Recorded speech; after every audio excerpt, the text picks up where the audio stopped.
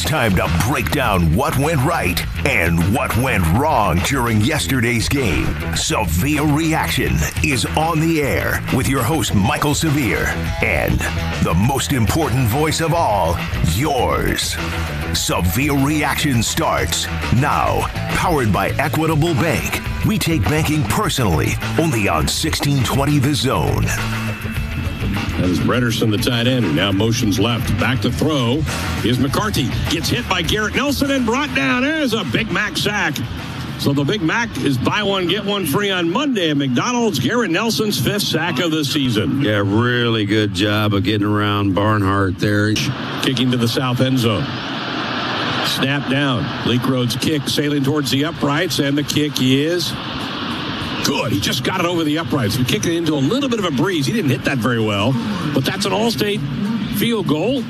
Switch to All-State and save and get protected from this year's mayhem as the Huskers, for the first time in a game, got inside that Mosaic red zone. And Mosaic, their mission is crop nutrition. Learn more at cropnutrition.com. So points got on the board. Yeah, man, get the goose egg off the board. A wing to the near side, one wide out, split right. They turn, fake the handoff, back to throw, firing into the wide open Ronnie Green. Touchdown. Nebraska lost Ronnie Green, and Michigan goes up 2 scores. Green's 2nd touchdown of the year. Boy, how does Nebraska lose their president?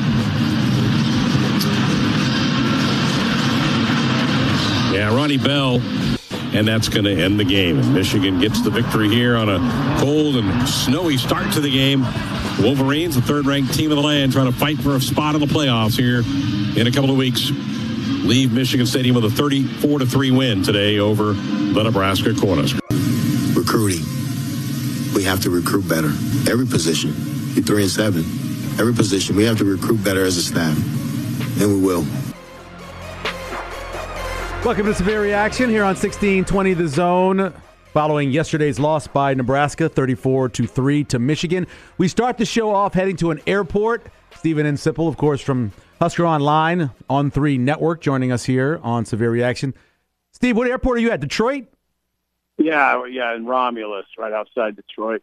Nice, man, nice. We appreciate you taking time. You know, you wrote about it. It was all about being physical in the trenches. Michigan showing Nebraska the path of where they have to go to get where they want to be? I believe that. I mean, obviously, Michael, you know, football is pretty complicated, and there's a lot that has to go right. There's a lot of moving parts. But, yeah, I mean, I think Michigan, I think it does. I think that game exemplifies a lot of different things. I mean, I really like the way Harbaugh does it, and it starts up there. I'd say it starts up front on offense. They're really good up front, Michael. I mean, if you look at their guys up front, they look different than what Nebraska has. They move the line of scrimmage. You know, there was those scrums where the line of scrimmage would move 6, 7, 8 yards. Yeah. They were getting, you know, basic run plays. Their push gets them 5. You know, their push gets them 4, whereas Nebraska's push might get them 1 or 2. And that adds up, obviously. And, yeah, Michigan's a good program, really good program right now. I mean, Harbaugh in his 8th season has that machine operating at a really high level. Hey, Michael, all 3 phases. Yeah. Jay Norvell said that's the best special teams he's ever seen. So they're good. I mean, they're really good. Here's the funny part about it, because people will go, well, duh, it's the blueprint for Nebraska, but it's also the blueprint for Ohio State, right? They out-physicaled Ohio State last year. Now you see Ohio State trying to be more like Michigan this year to compete with them in a couple of weeks. They're the kind of example for the whole conference, don't you think? Yeah. Ohio State, I think, there's everybody, those teams have to adjust. As Michigan adjusted to Ohio State, adjusted to Ohio State's speed. Yep. They did a good job there. Now, I think Ohio State does have to adjust to Michigan's physical presence because Michigan bullied Ohio State last year. In the second half of that game, you know, it was snowing and Michigan just got nasty. And, of course that gets Ohio State's attention. Got everybody's attention, except Georgia didn't seem to get – Georgia wasn't too impressed, apparently. But Georgia had a kind of, they had a kind of a once-in-a-lifetime defense at Georgia last year. So that took care of Michigan. But Michigan's really tough. I'm just really impressed. That seems tough. It'd take a lot to go in there and win right now. Steve Sipple joining us here. On Severe Reaction, you want to look for some signs for the last two games, like some positive. We thought Ernest Hausman played great. I thought both Nebraska's corners really fought yesterday. What are some of the positives, if there is any, you take from the game yesterday? For sure, Hausman. The way he closes on the balls really, it shows you sort of a lot of potential. Certainly the corners played well. I thought, I don't know, the defense just in general, its level of fight is really impressive. I mean, they're outmanned in that situation, but it's not, they scrap, and they kept scrapping. I missed the fourth quarter, so I was writing, but they scrapped through the third quarter. Positives. I'm trying to think of positives on offense. I mean, Piper continues to play pretty well, actually.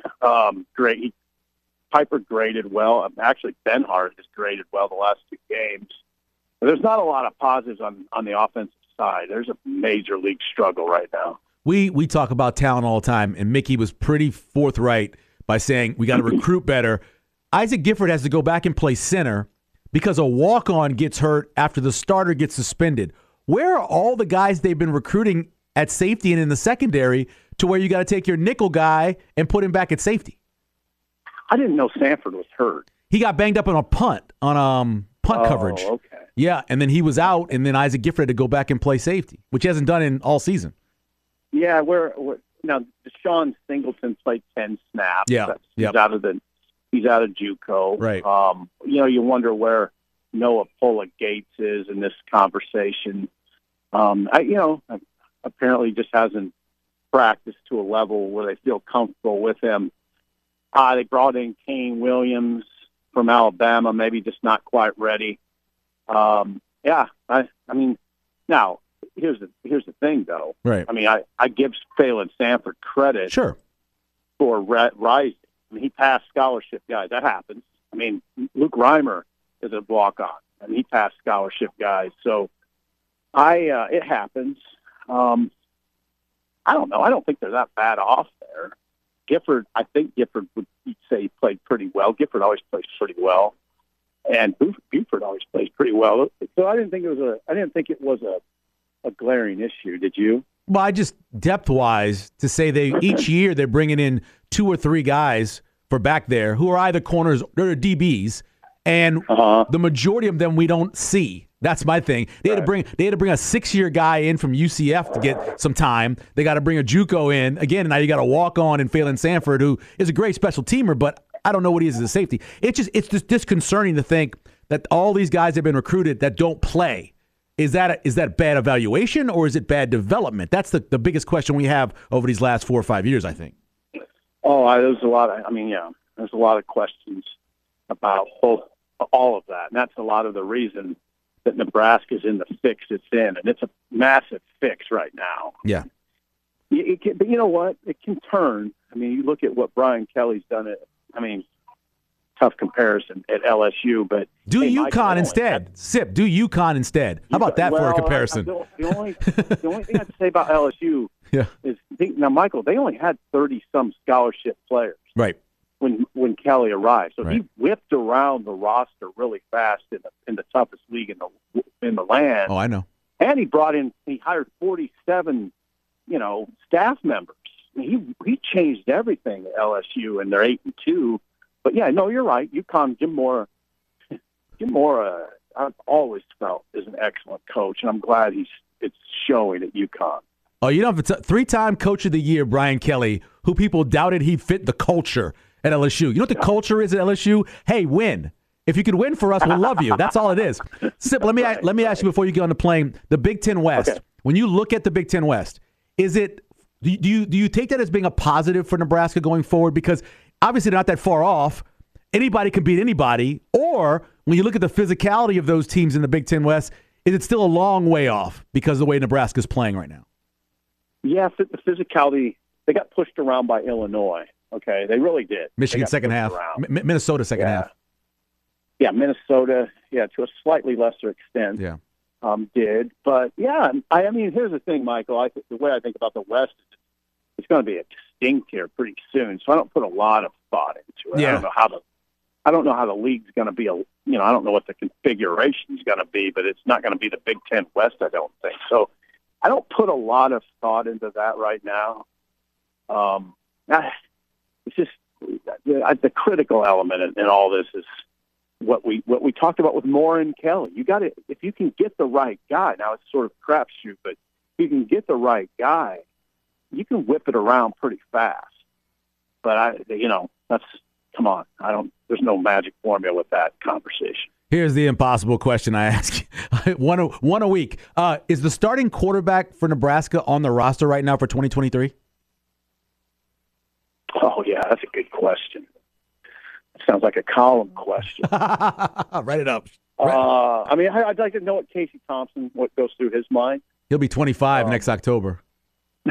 That's insane. No, but he could come back. He could. He has told me that a lot of it's tied to Mickey. Right. Mickey's still around in some capacity. I think Casey could come back. But, he could transfer again, seek maybe a place that he feels is better. That's a good question. I guess no. That's my answer. I guess no. Yeah, that was as good, and I know it wasn't great, that we've seen Brock Purdy play. I mean, he led them in rushing when he went out. He can't slide, apparently, but he had 2 drops, which would have changed his numbers. That's the best we've seen him play all year, right? Yeah, he threw a great pass, his first one, and he looked like he was more in command, and he really is a good running threat. That scramble element is real and good. I mean, he can. That's a problem for defenses, the way he can get upfield. Yeah. But Chuba looked pretty good yesterday at times. At times. Sip, we appreciate it. Have safe travels, man. Thank you, Michael. Thanks for having me on. Thank you for taking the time. Stephen M. Sipple in the Detroit airport as he is heading back to Nebraska. Before we take our first break, we'll go to the phones. That's where Val is this morning on Severe Reaction. What's up, Val? How are you, Michael? I always enjoy listening to you and Sip talk. I'm not angry over yesterday's ball game at all. I've felt much worse years in the past against Ohio State and being routed like that. But I'm perhaps more angry with Scott Frost's production. For 3 years, he talked about changing the culture down at school. He brought in guys, bigger players, and they just never seemed to be developed. And I backed up that statement by look at all the number of guys, Matt Farniak, people like that, who are playing in the NFL. Mm-hmm. So a lot of the conversation has been over recruiting, and historically, Nebraska has never recruited those, quote, 5-star athletes. We get a couple of 4 here and there, but a lot of 3s, but they've always been coached up. And so my hat is off to yesterday's performance by the defense, because when you're playing 2 games against the number 3 team in the nation, I thought they stood up as long as they could. They like Mickey Joseph said, they never gave up. I was very impressed with their performance, mistakes or what otherwise. But my question is, if the answer is in recruiting, how do you go about getting quality players? What is the recruiting pipeline? And also, that's a reflection on coaching. It seems like every program that's developed this past year or two, Illinois, even down Kansas, K-State, programs like that, where do those coaches come from? What's the pipeline for recruiting quality offensive line coaches, offensive coordinators, and things like that? I'd like your take on that. Yeah. Also, as a lay person, I love the game of football, but don't know all the nuances. Where can you go to learn what that offensive line is doing wrong, other than getting beat on the field, which is what the finished product is every week? Where can a layperson learn exactly what the issues are? Well, real quick, Val, you know who George Darlington is, of course, right? Yes, yes. George Darlington does a football 101 and I think 202 class where he teaches and uses film to show what Nebraska's doing well, what they're doing poorly. I think it's Tuesdays or Thursday nights. I can't remember which one, but you could Google it, and it's a really good class and teaches a lot the basics and kind of goes over what's good, what's bad in terms of film. Uh-huh. I mean, I'm going to call myself a big fan, or maybe bought into the hype about Nash Hutmacher. Yeah. And I think personally, he's just a middle guard. Right. He's a play. Yep. He's a zero. We don't play that kind of defense. I mean, he's a big, strong kid, but his footwork he's not very fast, and he seems to get, every time I watch, he seems to be getting pushed around when the offensive lines of the opponents are slanting their whole offensive line. Michigan did it a number of times yesterday, and the other teams do it too. So, battle aside, how do we change, or how do we get coaches who really understand how big men play? Because this thing about recruiting and stuff, we've never gotten the best athletes as far as recruiting goes. But there was always time put in to work with these kids, and occasionally you get the kids with the super big hearts and the drive, the Peter brothers in the past and things like that, Wistroms and stuff like that, which I'm just frustrated because we always talk about recruiting. What about the coaching? What's the coaching pipeline? How do you find a person like that? And a lot there to digest, but thanks for hearing me out. Hey, Val, we appreciate it. We'll take a break. When we come back, we're going to talk some recruiting. And the two keys, I think, for Nebraska to get back to where they were in terms of the talent level. And it's not really, in my opinion, development, which is huge, but there's two things more important, and I can show you past performance that proves that. We'll do that when we come back here. Severe Reaction on 1620 The Zone.